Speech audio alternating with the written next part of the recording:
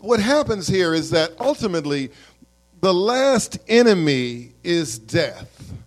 And what we've seen in these signs over the 7, and this is the 7th, is that there's been a kind of progression because they've moved towards increasing confrontation with the Jewish opposition, but also the stakes have become higher and higher. Each one has been a little more important and a little more serious, because the first sign was kind of almost kind of like not as important as like the turning of the water to the wine, and it's in a private setting. Just a few people were there, and Jesus turns the water into wine. And then there's the healing of the son of the king's official, which is Jesus' first interaction with royalty. Then there's the healing at the Jewish feast on the Sabbath, and it goes and it gets more and more serious, and then Jesus walks on the water, and that was kind of for the disciples. But last week we saw the healing of that man born blind, and the significance of that was that people that were born blind, that's a deep illness, and those kind of things weren't easily remedied, and that was a very dramatic illness healing, and it was done in the view of everybody, and it was one of those things that really brought out the ire of the Pharisees, who looked at Jesus and really began to challenge him. He was healed on the Sabbath, and they were opposed to him, and they voiced their opposition, and he challenges them with regard to their spiritual blindness. But here in the raising of Lazarus, what we're going to encounter is this clear threat that Jesus becomes to the Jewish leaders. Because they're concerned now that all will follow him, and they're concerned that the Romans will come and take away their place as leaders among their people and take full control. Whereas now this arrangement, when Jesus is around, the arrangement is kind of like, the Jewish leaders they're not in full control of their area, but they've got a little say, and they're retaining their title, and they're retaining their little political system, and then the Romans kind of run the whole show. They're afraid that Jesus is going to get the attention of the Roman government, and then the Romans are going to come in and say, and put them all out and take complete and total control. And then the Sadducees and the Pharisees and all these other C's, right? And Caiaphas and all the rest, they're going to lose their little place of power. And so the stakes get higher and higher, and ultimately, in the final analysis here, Jesus deals with the biggest and the final enemy. Now, let me ask you this: what are you most afraid of? Are you most afraid of somebody slapping you upside the head? I mean, I know you probably would not like that to happen, but I mean, I think you could survive that, right? Are you most afraid of slipping and falling, Yeah, but what's the biggest thing? I mean, what's the ultimate? What's the real deal? Death, right? Yeah. I mean, we fear sickness, but there are a lot of sicknesses that you can get better from, right? There are a lot of you that have been sick and you got better. You had injuries. Some of you have broken limbs, arms and legs, and they put it in a cast and they got better, right? There's some of you that had all kinds of trials and challenges in your life, and you got better and you recovered, and you're kind of moving on with your life. But the thing that everybody fears is death, right? That's the big one. And that's the one that seems the hardest to correct, because you know what? It's amazing what medical science can do today, right? Thank God for the wisdom and the knowledge and the insight, and for the progress that medical science has made. Thank God for things like vaccinations. I know that's controversial, but millions of kids didn't have to get polio and that kind of thing. And some of us in my age group got that funny little scar on your arm from when you got the vaccination when you back in the day. Thank God for antibiotics, because infectious diseases, when we need some new ones now, right? But thank God that that a strep throat doesn't have to kill you, right? But so God has given human beings control over certain things. There are treatments for so many illnesses and so many things that can save your life, but they don't know how to bring somebody back from the dead. They have not. When you die and they take you to the morgue, that's the final stop. Harrison Ross, when they wheel up that Cadillac station wagon with the blacked out back windows, they call it a hearse, right? That's the end of the line. And so Jesus, the final thing that he demonstrates mastery over here before he himself faces death is is the power of death.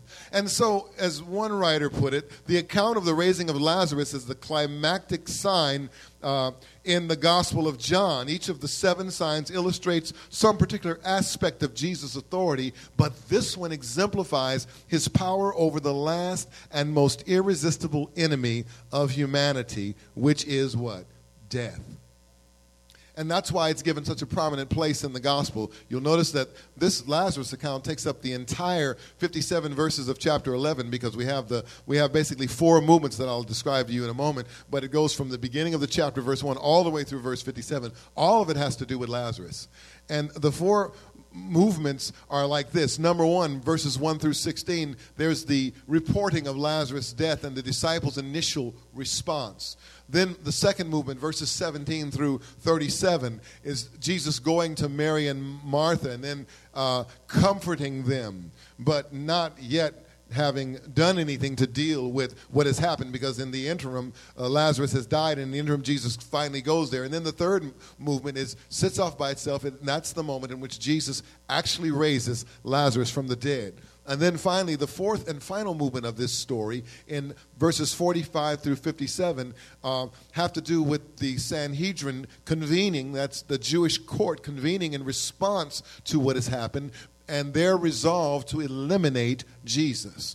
And this is the beginning of the end, if you will, because they have had it. This move now has gotten the attention of the people. It has demonstrated Jesus' power and authority over death, and they decide that we cannot allow this guy to mess up our things, so it's better, in the words of Caiaphas, that one die than everybody suffer. And so now, at this point, at the end of this chapter, Jesus will no longer be able to move about freely publicly. He will have to go underground. He'll have to go covert because of the fact that they are out to get him. Now, so the story kind of goes like this, and I'm not going to read to you 57 verses of text, okay? But let me give you let's just walk through it really kind of briefly and give you a synopsis of what happens in chapter 11. What happens in the beginning? The text says this, and it begins with these words: Now a man named Lazarus was sick. Lazarus is from Bethany, and that's the village of his sister. And his sisters are Mary and Martha. Do you remember those names from some other places in the Gospels? And then, of course, John even indicates, he says, this Mary, by the way, the sister of Lazarus, was the one who poured perfume on the Lord and wiped his feet with her hair. And so they send word to Jesus, Lord, the one you love is sick, indicating that Jesus has a particular relationship, a friendship with this guy. And so Jesus, in verse 4, he makes the statement, he says, well, this sickness will not end in death. Now, Jesus is not lying here and is not deluded or not mistaken. Jesus is saying something very specific. And what Jesus is saying is this: this sickness will not end in death. This sickness will result in death, but it will not terminate in death. Death will Jesus doesn't say this, but the inference is that death will take place, but that's not going to be the end of the story. And so then Jesus basically does nothing, kind of hangs around for a while. And then finally, he says to the disciples, well, then now let's go back to Judea, because they're over in a place called Perea, and they're kind of out of the flow because they're kind of staying out of controversy. Jesus is now being watched, and Jesus has to be careful, and so they've kind of pulled aside. They're away a few miles, and so that Jesus says, let's go back. And then they said, but the Jews tried to stone you there, Jesus. Why are you really sure we should go back? And he tells them, listen, while it's daytime, we need to work, and we need to do what we got to do. And so he goes on to tell him, he says, listen, he says, Lazarus, our friend, he's fallen asleep, but I'm going there to wake him up. And then, of course, in the Gospels over and over again, you see it where the disciples, do me a favor, Darius, and roll off Aux 2 on this channel, and that will eliminate this ring that I have on the platform. A lot of times Jesus says things to the disciples, and they are kind of dull and they don't get it. And so he says, he sleeps, our friend sleeps, and that's an idiom in that time for what? Death. And they say, well, cool, Lord, if he sleeps, then he'll get better. Yeah, they missing the point, right? So then he tells them plainly in verse 14, he says, Lazarus is dead, dudes. Come on, get with it.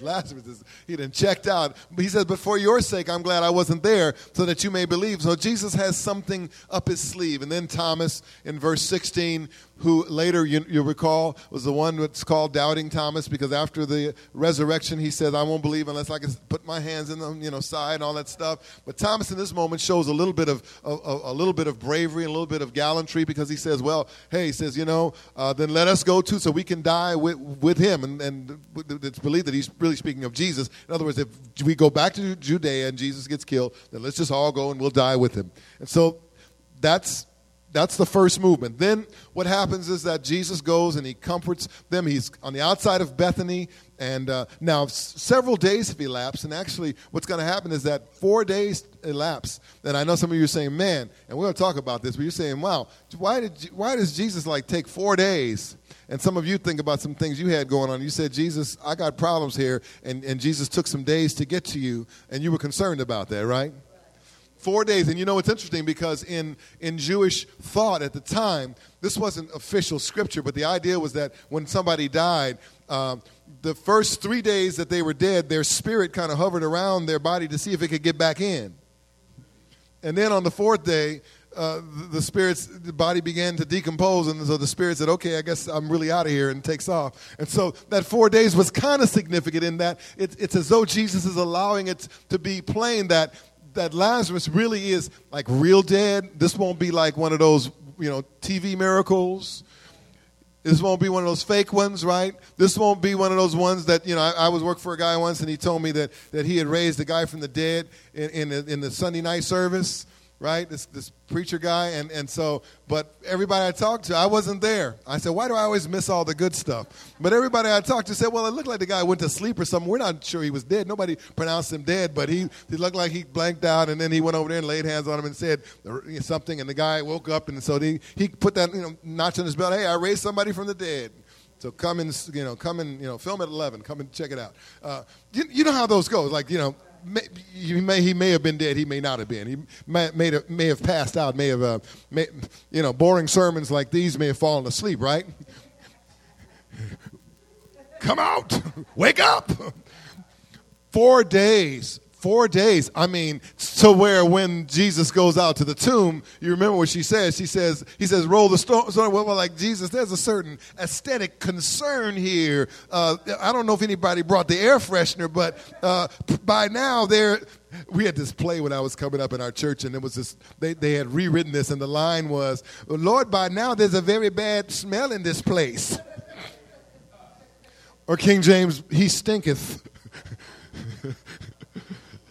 So, but 4 days. Jesus goes, and he on the outside of Bethany, first of all, Martha comes out and talks to him, and then he engages her with regard to faith, and basically tells him, he says, listen, your brother's going to rise again. And it challenges her because she doesn't get it. She says, I know he'll rise in the resurrection. She says, no, listen, Jesus says this, and this is in verse 25, and these are major words. He says, I am the resurrection and the life. The one who believes in me will live even though he die. And whoever lives by believing in me will never die. And he asked Martha, he says, do you believe this? That's the faith question. And God might be challenging some of us with those words today. Do you believe that Jesus is the resurrection and the life? And so she says, I believe that you're the Messiah, the Son of God who's to come into the world. And then she gets Mary, her sister Mary, out, and she comes out, and there's a similar exchange. And then basically they both say the same thing. Lord, if you had been here, my brother wouldn't have died. And Jesus said, okay, yeah, right, I understand all that, but there's a purpose to this, right? Jesus has a purpose. There's a reason why he delays. But then, as it moves forward, some of you are scripture memory giants. You have memorized a verse of scripture, and you say it every time you bless your dinner. You say, thank you for this food we're about to receive for the nourishment of our bodies. And then you bow your head, you say, Jesus wept. Because your mama said, you got to say a Bible verse over your food. You say, I got the shortest one. Jesus wept. What does that have to do with your food? Nothing. But you are a memory champ. You memorize. So if you want to memorize scripture, start with that one, right? verse 35 of John 11. You can say, I've memorized a verse of Scripture. Jesus wept. And then go from that until you've memorized whole chapters and books of the Bible. But it demonstrates the fact that you'll see, and we'll talk about it a little bit more, but he demonstrates his humanity and his entering into the sufferings. And on one hand, he's God, and he knows what he's doing, and he's calculating, and he knows that Lazarus is going to die, that he has died. He knows that he's going to raise him from the dead. On the other hand, when he sees his sisters grieving, and when he beholds the scene of death in the environment, in his humanity, he cries with them for real. Real tears, not fake tears. Jesus wept. And then they go, and ultimately what happens is that Jesus tells them to roll the stone away. And he calls Lazarus out of that tomb, and Lazarus comes forth. And then from that, all of the glory that surrounds that ensues. But then after that, the chapter concludes with the plot to kill Jesus. And the Sanhedrin getting together and saying, we can't allow this kind of stuff to be going on. We can't allow people to be getting raised from the dead. We can't allow the blind to have their sight restored. We can't allow all this kind of good stuff to happen, because it's going to get the attention of the authorities and get us in big trouble, because we can't do none of this stuff. Isn't it something how sometimes religious people who have no power in their lives and have no faith and no trust and basically want to maintain the religious status quo have a certain angst and a certain anger towards those who actually do have a vibrant and real relationship with God and see things happen in their lives. And so that, at the end of the whole story, what happens is that verse 57, but the chief priests and the Pharisees had given orders that anyone who found out where Jesus was should report it, so that they might arrest him. And then it goes on from there. It goes on from there. Now, I'm going to give you 4 things. And this should take no more than about 2 hours. Okay. Give that woman $5. And I want to just use 4 words for the sake of alliteration. And they all start with P. And the first one is pace. Let's talk about Jesus' pace, because one of the striking things about this story is that Jesus doesn't go right away. And maybe you might look at that and say, Jesus, that's kind of cold. That's kind of uncaring and insensitive. He gets the message from the 2 sisters, this cry for help, this emergency, this come quickly appeal, and he stays where he is for 2 more days. He doesn't even mention it to the disciples initially. He doesn't make preparation to go. He doesn't send messages back to say, hey, we're on our way, Mary and Martha. Hold on, I'm coming. Right? He just stays there. And Mary and Martha in Bethany, they watch their beloved brother, Lazarus, die. And we have to ask the question, what was Jesus doing? And I think from the context we can understand one of the things Jesus probably was doing is that Jesus was praying. Jesus was wrestling with the issue of his Father's will. The disciples were right in verse 8. The Judeans had been wanting to stone him. And maybe he wouldn't think of going back just yet. And Bethany is a small town just 2 miles or so from Jerusalem on the eastern slopes of the Mount of Olives. And once you're in Bethany, you're in easy reach of Jerusalem. Who knows what would happen this time? Jesus operates at his own pace. He delays his response. But there's a few things we need to know about those apparent delays. First of all, his delays do not contradict his love. He loves us as fully and as truly when he remains in one place when we're in the other with our cry for help, when he's ministering to somebody else's needs or tending to something else as when he journeys to Bethany, if you will, to minister to our need. The delay does not contradict his love. And I know in some of our lives, things have not happened as quickly and as expediently and in as timely of a fashion as we would have liked. But I want to encourage you this morning that in no way communicates to you or to me that Jesus loves you any less than you thought he did. Jesus always has a plan and always knows what he's up to. The second point about God's delays is this, that they are not final. In other words, in the words of a song a friend of mine wrote years ago, not now doesn't mean never. He will come, but he will come in his own time, in his own way. We learned that about Jesus, didn't we? Jesus tends to do it his way. He tends to do it the way that he deems. He said, Jesus, come to my house and heal my son. He said, well, you know what? I don't have to come to your house. I have another way I can do this. I don't need to follow your methodology. I'll get the job done, but I'll do it in my own way and I'll do it in my own time. And the way I do it will be better because I always know what's best. No doubt what we're looking for from Christ will tend to be later than we would like. But from God's perspective, and I, at the risk of sounding trite and cliche, God's time is always the right time. You know what they used to say? He may not come when you want him to, but he's... Hello. And those are hard words to stomach when you're in the throes of a trial or a situation. But it's true. Whenever he comes, it's always the right time. God created time, and so he is never late for his appointments.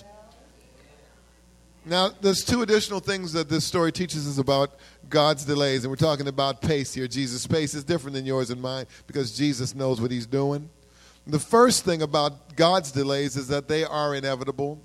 There's no guarantee in Scripture, no promise of God that says God will come through for us always in the way and in the time that we think. He'll always be on time, but his time is not our time because we are finite creatures. We are fallible and flawed human beings. We're unaware of the circumstances that surround the events taking place in our lives. And one of the things we have to come to grips with is this. Life is much more complex and much more multifaceted than we often realize.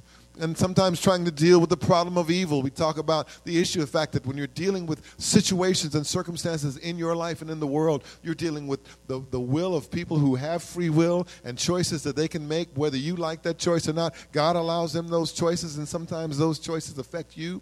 And the other issue is the absolute complexity of life. If you look at a room like this, we're not a ton of people, but in this room there are so many different perspectives and so many different realities and so many different stories and so many different histories and so many different issues, and we are a complex assembly of people, and so it's Jesus manages those complexities, and we don't see all of that. We just see what we want and our need and our pain in the moment. It's like sometimes when you become your own doctor because you have the internet, Dr. Google. Your doctor went to medical school and learned how to diagnose illness. And I perused a book. I didn't read it, but I perused it. I go into Barnes and Noble. I speed read books so I can pick up a little smattering of knowledge. But this book was written by a doctor, and he was explaining that there's a logic that they use in the diagnostic process. It's not just otherwise we could just all be doctors. Just pull it up on the internet, or just buy a medical book. Back in the old days, right? Remember books.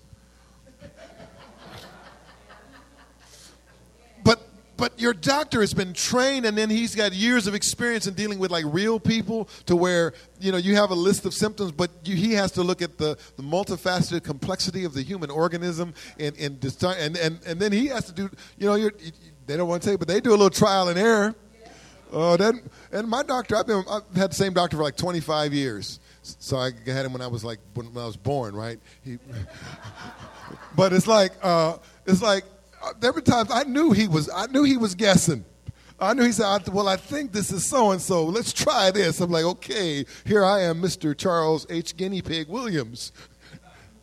But there's a complexity to it that we don't understand because they have studied the whole thing. But just think about God and your life and think about reality in the world. And God knows the ins and outs. There are things going on about your situation that you have no idea about, things that you can't see, things that you don't understand.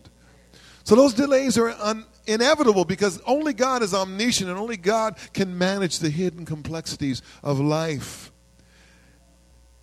And since we're not fully renewed, this is the final thing about this, right? Because we've been born again. We have the Holy Spirit residing on the inside of us as Christians, but we still have a fallible, fallen, sinful nature. We still don't see things clearly. We still have our biases and our blindness and all that stuff.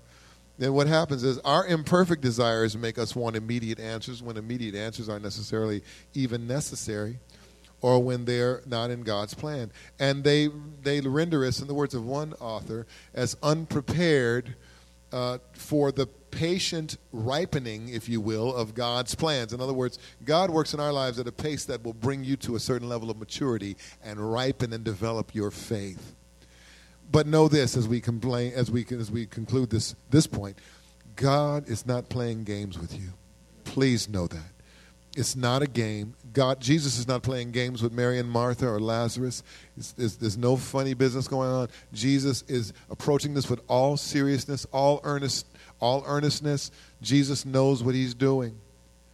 But we have to be aware of the fact that his timing is not our timing. Now, let's go a little further. Then notice that the one thing that both the sisters say as Jesus approaches Bethany is that, Jesus, if only you had been here. Now, aren't those some famous last words? If and only. If only. Right? That's, man, we spend most of our lives trying to get back to the future, if you will, or back to the past, or rewrite the past, or wish we had a different outcome. Don't you wish you really did have a time machine?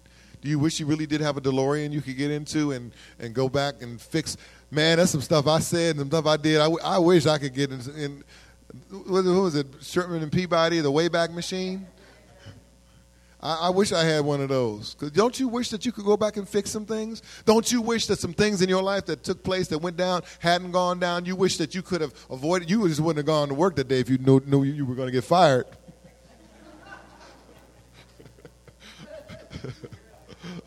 Or they're going to fire you from home, just sent you a letter. I mean, and we're always trying to rewrite and second guess the past. If only this hadn't happened. And I know, believe me, beloved, there are things in your life, there are things that many of you have gone through that should not have happened to you. They shouldn't have. Because you understand my worldview. Based upon my understanding of Scripture, I do not believe, everything that happens, we don't believe in Christian fatalism. Well, if it happened, it must be God's will. No, there are a lot of things in the world that happen that are not God's will. That's why Jesus said, when you pray, Father, let your kingdom come and your will be done on earth as it is in heaven. You pray and ask for that because that's not always the case. There are things that people did to you. It was not the will of God. It was not within God's plan. Jesus' heart was breaking with some of the pain that you encountered, some of the abuse that you took, some of the ugliness in your life. That's not the point, right? But we still find ourselves wanting to go back, and we wish we could fix it. We wish the past could be rewritten. And we wish often, don't we, that God would have consulted us on some of this stuff. If you had asked me. But isn't it interesting that he doesn't? Yeah, that's kind of the thing with Job, right? If you ever read the book of Job and you understand it properly, it's the whole thing I referenced this last week. It flies in the face of the people that say, hey, if you do the right thing, then everything's going to always go well with you. So if you did something wrong, you must have screwed up. The message of Job is no. Bad things happen to good people and good things happen to bad people. And so basically that's Job and all his buddies, all these long discourses towards God, and they're lecturing him, Job, and then they're telling Job, they're giving him their pop theology. And then he's talking to God and giving God his perspective on his sufferings. And in the end, he sits everybody down and says, where were you when I framed the heavens? Where were you when I formed the seas? Where were you when I did this and that? Do I need to ask your opinion? Do I need to consult you on anything? Because, by the way, that's why they call me God. And that's why they call you Job. And some people they think it's Job. But Jesus in verse 14 and 15, he alludes to this greater purpose. He says, Lazarus is not dead, and for your sake, I'm glad I wasn't there, so that you may believe it. And it's in a very real sense, there's some stuff in your life that I know you wish may not have happened, but Jesus says, I'm glad it happened. because I know that the glory that I'm going to bring out in your life will supersede any pain that you experience. It'll be worth it, and what you paid, you'll get back so much more than you would have gained otherwise. I'm glad that your life turned out that way, not because I'm a sadist or because I want to put you through pain, but it will allow me an opportunity to demonstrate my love and to show you the depth of my concern and my care and to provide for you and to strengthen your faith so that you can go from glory to glory in your life and you can avoid some of those pitfalls in the future. I know it doesn't always make sense, but he says, I'm glad I wasn't there so that you may believe. Jesus considers this an opportunity for extreme demonstration of his power that will, in essence, certify the Father's accreditation, if you will, of him as the Son of God and confirm the faith of the sisters and the faith of the disciples. And Jesus is sure of the outcome. He knows that in the end, positive relief. Jesus knows that joy will be the final result. Because God has a plan. He always does. In your trial, in your situation, this is not just stuff. I know there's stuff that in the Bible, and it's good it's there because it's made really good gospel songs. And church people could get in churches and sing, weeping may endure for a night. And everybody say, oh, handkerchiefs waving in the wind. It's like, that's good. That's some good rhetoric, good prose there. Make some good songs like weeping. Guys get on the mic and say, weeping may endure for a night. And what do you say? Yeah, now you say yeah, but joy, and you can riff on that for like 30 minutes, really, joy, and you start breaking out J-O, but it's not just rhetoric, and it's not just stuff to kind of put a salve on your feelings when you're at church, but it's a reality of having a personal relationship with God, your Father, through the Lord Jesus Christ. The reality is that joy will always come as a result of the challenges and the trials and the tribulations that God allows you to go through. He will always bring you out if you allow him and if you'll trust him to a place of joy. And that's more than rhetoric. It's real. It's real. It's real. And then, so that's pace. We understand Jesus' pace. And then, give me one. Passion. And I, for the sake of alliteration, that's a good word. Jesus displays a certain level of passion and a certain level of feeling, if you will, in this. He demonstrates the fullness of his identification with our humanity. And his response, we see, it illustrates his divine nature in the end, right? Because he calls Lazarus forth from the grave.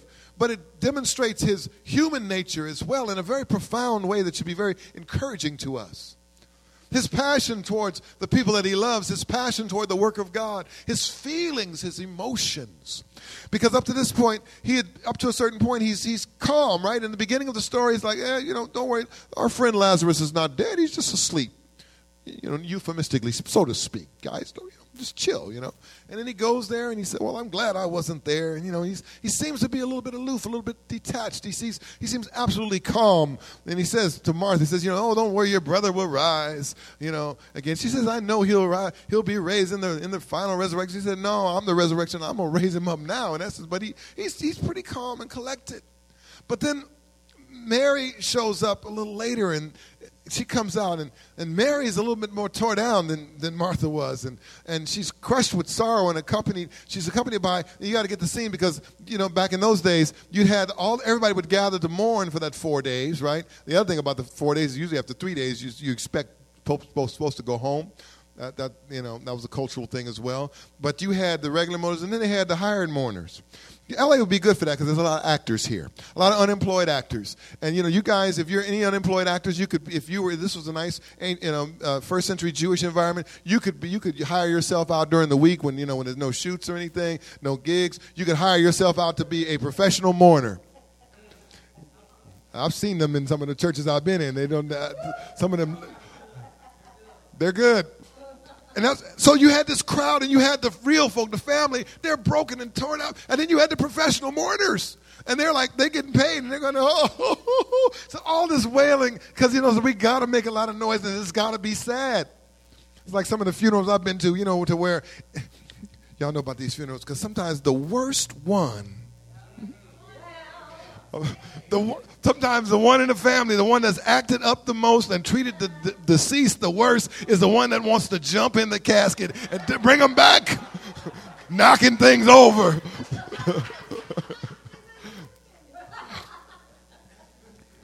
So that's the environment. And so, but Jesus in his humanity doesn't allow himself to remain detached from that. Oh, it would have been easy. Well, let me keep it together. I am, after all, the Son of God. Let me keep a certain decorum about myself. But he enters in, and there are these three words. Stay with me. We're going a little long here, but listen. These three terms, remember when it says he was deeply moved and troubled in verse 33. And then in verse 35, it says Jesus wept, which one translator puts it like this: Jesus broke down in tears. Now, the first, deeply moved, troubled, wept. The first of these terms in the Greek language, it means this literally: to snort like a horse. It literally means to snort like a horse. Now, that's the word. The original word from the Greek language that's rendered deeply moved means to snort like a horse. And it implies, now listen, stay with me, because check this out. It implies not just grief, but it implies anger. It's probably not that Jesus was voicing displeasure with the sisters that he was trying to comfort, but maybe there was a mixture, because we always take it as grief. Jesus is sad and he weeps because his friend Lazarus is dead, and he enters into the moment. His friend is dead, and even though he knows he's going to raise him, in his humanity, he feels it when somebody dies, even though they're going to come back to life again, because that's how human he is. Fully God and fully human. But someone suggests that maybe this expresses maybe the fact that this Greek word that means snort like a horse, that connotes anger, maybe it suggests that Jesus is angry and expressing resentment against the ravages of death that have entered the human experience because of sin. You know how it is. It's like I'm a parent, right? Y'all know I'm a parent. And there are times I'm mad, I'm angry, not at my children during the times when I was raising my kids. Sometimes I'm angry at the forces that are arraying themselves against my children. Sometimes I've become angry at the environment that is trying to damage or harm my children. Sometimes as a leader, I'm not angry at the people, but I'm disturbed and agitated because of the forces of evil that the enemy is waging against God's people, that we're fighting against. And so you can imagine that moment, Jesus Christ, who's the author of life, he's looking at this cruel thing called death. Because death was not a part of God's original plan. In this reality we live in, it's natural, but in God's original plan, it's not natural. The second word is that he was troubled. Ataraxin in the Greek, it expresses agitation, confusion, or disorganization. It implies probably in this context agitation rather than confusion. But notice this interesting mix of human grief mixed with this tinge of anger, frustration, and agitation. And here's the deal. Jesus was not apathetic or unnerved by the prevailing mood of sorrow. Lazarus had been a beloved friend, and Jesus shared in the common feeling of grief over his death. His human feelings are normal. They're revealed by the Christ of the moment. In fact, again, the Williams translation, there actually is a Charles Williams translation of the New Testament. Believe it or not, it's not mine, but there's a guy from England. But it's actually a great translation, and he put it like this: Jesus burst into tears, a kind of spontaneous grief, if you will. That's why when somebody's hurting in your life, don't be ashamed to break down and cry. Don't be ashamed to give it up, let it go, to enter into the feeling of the moment, to enter into somebody else's pain. The Bible says we're to weep with those who weep and mourn with those who mourn and rejoice with those who rejoice. And we tell people, sometimes people have lost loved ones and they're sitting at a funeral service and they're trying to be stoic, and people say, you got to hold it together. And I would say, why? Now, when you hurt, just let it go. Just cry. Because Jesus wept. But what caused this anger? He's not annoyed because I got to raise Lazarus. I was trying not to come back here to Bethany. He put me within 2 miles of Jerusalem where my neck is on the line. Is he angry because he knows some of these mourners are being paid? They're on union scale. And if it goes when it goes in overtime, they'll start getting double scale. And so there's a bunch of hypocrisy? No. But is it because of the unbelief? Because Mary is so uncontrolled in her grief initially? No, but someone put it like this. The spectacle of the distress of Mary and her companions enraged Jesus because it brought poignantly home to his consciousness the evil of death, its unnaturalness, its violent tyranny. So Jesus sees in Mary's grief the misery of all humanity that we face at the hands of the enemy. So Jesus, when he sees, I would suggest this to you, and I tell people this all the time. First of all, right now, if I say trial or challenge, for some of you, something pops into your mind because maybe in the last year, 2 or 5, something happened to you that has altered the course of your life and has caused you grief and pain. And when I say that, and so when we look at something like that, or you're going through something right now that's causing you pain, and you're going through a time when there's uncertainty, and you have this concern about where your life is headed and what is going to be the outcome of your situation. Some of you have been abused at the hands of other people in various ways. Some of you have been grossly mistreated. Some of you have been dealt a very unfair hand in life because life is not fair, and we know that. But what we get from this is that when you wept, Jesus was right there alongside you weeping.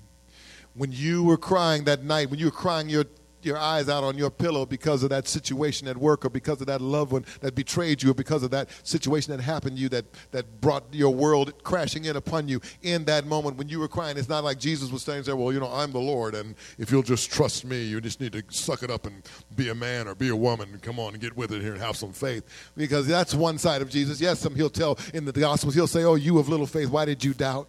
But when you're hurting, Jesus doesn't come at you like that. Sometimes I know that Christian people have made you feel that when you're down, Jesus is basically giving you an examination. What did you do wrong? What do you need to fix? You need to get your life together.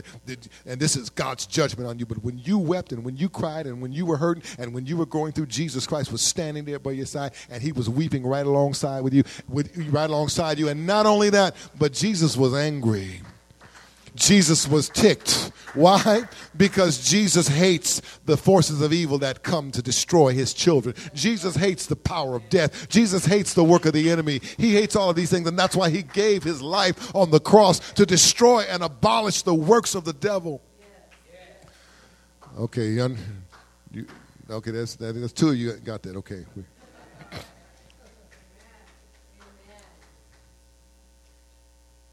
So death is the object of his wrath.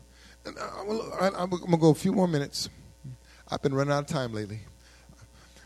We're going to have to schedule these services to go to about 3, then we'll be all right. There is. So what happens is, because you remember there's this parable with the farmer and the one who sowed the tares in the field, and in Matthew 13, and Jesus, the farmer goes and he surveys the damage. He says, an enemy did this. And that's what Jesus sees in this situation. An enemy has done this. And this is an enemy that he came to slay. And so the showdown has begun. It is on. Jesus weeps. Jesus is perturbed by the presence of evil and by the presence of death. And Jesus resolves to do something. But there's more. Wait, there's more. If one is $19.99, 2 or $20, they can't be worth anything, right? Anyway, TV marketing. To any Greek reading this, and this gospel was written to Greeks, this would be an incredible picture. Because this whole gospel is based on the theme that we see the mind of God. And to the Greek mind at this time, and from a Greek philosophical perspective, the primary characteristic of God was what we call apatheia, which is not the same as the English word apathy. Because apathy is kind of, it's okay, but the apatheia goes a little deeper. It means this: the total inability to feel any emotion whatsoever. Sometimes apathy is, we choose to be apathetic. Sometimes we're slightly apathetic. But apatheia is, from a Greek perspective, is the total inability to feel any emotion whatsoever. And so we say, well, how? Because sometimes Greek philosophy has colored our theology in ways that really aren't biblical. And so the question is, how did the Greeks come to attribute this characteristic to God, and how does it sometimes play into our thinking of God? And it goes like this. If we can feel sorrow or joy, gladness or grief, it means that someone else can have an effect on us, right? Someone else can bring joy or bring sorrow to us. Now, if a person has an effect on us, it means that for the moment that person has exhibited power over us. And so, in a sense, in that moment, it means that the person is greater than we are. Now, no one can have any power over God. That would be impossible, the thinking goes. And so if that be the case, it must mean that God is essentially incapable of feeling any emotion whatsoever, because no one must be able to bring joy or sorrow to God. So that posits the idea of God as the unmoved mover, which to some degree has infected a Christian idea of immutability that makes God seem that kind of detached and distant from us. And I would submit to you that Jesus is trying to teach us something about God the Father here that we need to understand. The Greeks believed in this lonely, isolated, passionless, and compassionless God. But we see this different picture that Jesus gives us of God. Jesus shows us a God whose very heart is filled with anguish concerning the anguish of his people. A God who in the most literal way is afflicted in our afflictions. That's the God that we serve. He's not a God that is apathetic or unconcerned, but he's a God, as a matter of fact, in the person of his Son, Jesus Christ, has entered into our suffering and entered into our experience and enters into our feeling. The Bible says he was touched with the feelings of our weaknesses, our infirmities. So he brings to us a picture of the God who cares. Okay, let's see if we can go a little further and wrap. Then finally we see the display of power. And we can run quickly through this, but finally, Martha, in verse 27, says, "Yes, Lord, I believe that you're the Messiah, the Son of God, the one who's come into the world."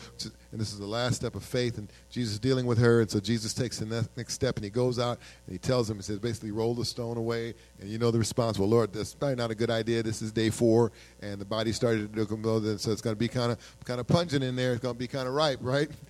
and Jesus, and he goes and tells him to do it. And now notice that Jesus didn't ask God to raise Lazarus. He thanked him for having already answered. This is the power of God working through Jesus. So great was Jesus' faith in the Father that he assumed this miracle that was necessary to his mission to be good is done. And so only raising Lazarus would complete the expectations Jesus had aroused in the disciples and in Mary and Martha. And so he declared in his prayer that the transaction was already complete. And basically he said, "Lazarus, come forth. Lazarus, come out." That's all he did. He called him out. And Lazarus, and you have to get the picture because he was wrapped in kind of grave clothes. From what I understand, by this day, he's not yet been fully embalmed, but he's fully wrapped up. And so he's resuscitated. He comes alive, and he comes out, right? He's all wrapped up, right? And the words in the King James were, "Loose him and let him go," or basically untie him and unwrap him and set him free. It's like, can you get the picture? What an amazing moment! What an amazing display of God's power! Something that there were 2 other instances of the dead being raised in the Gospels, but this one is the most dramatic, and this one he had been dead the longest, and the most dramatic in its impact and in its import. And so he comes out, and you know what? This is what you'll hear preachers and you'll hear commentators say. You notice that that Jesus didn't just say, "Come forth." Why didn't he just say, "Come out"? Yeah, because it is posited, it is suspected that if Jesus had just said, "Come forth," because you see in John 5:28, he said that all who are in their graves would hear his voice, right? If he had just said, "Come forth," it is not possible that all of the dead that were buried would have come forth and burst out. It would have been like the Revenge of the Zombies or something, right? They're all coming out and say, "Wait, go back." But Jesus shows his power and his authority. It's as though he's saying, "Lazarus, this way out, come on out." And notice the focus. He says, "Come forth." And he brings him out. And now, as we close, let's just consider that's the power. And 1, 2, 3, 4. The purpose. It is only as a sign that the raising of Lazarus stands supreme among Jesus' miracles. Jesus did a lot of wonderful stuff, but John puts it as the last of these 7 signs. Next week we get to talk about the resurrection of Jesus, which really is, a lot of people would consider to be the 8th sign. But these 7 signs demonstrate Jesus' power, and John's gospel is interested in Jesus' miracles as signs of his glory, expressions of his relationship to the Father. And this miracle narrates this fitting conclusion and capstone to all of the things that Jesus did prior to the text that follows in John, which is basically the last few days and Jesus' final teaching and prior to leading up to his death. But it shows this, as we wrap this up this morning, it shows Jesus' power over death. It highlights the futility of the Jews' efforts to silence him by killing him, because what we'll discover as we move forward this week, now we've got to go through Good Friday, so we got to go down into the tomb, and we got to get quiet, and on Holy Saturday we need to contemplate the fact that he is entombed and in there and dead in the grave, and then but on Sunday morning you get to get up real early and celebrate the fact that he is risen from the grave. But because here's what's going to happen: death will not hold Jesus, because Jesus himself has demonstrated power over life and death. He says, I am the resurrection and the life. I am life, both physical, spiritual, and eternal. And so the Son has revealed the Father's glory, and in that revealing, he has himself received the glory as the one sent by the Father.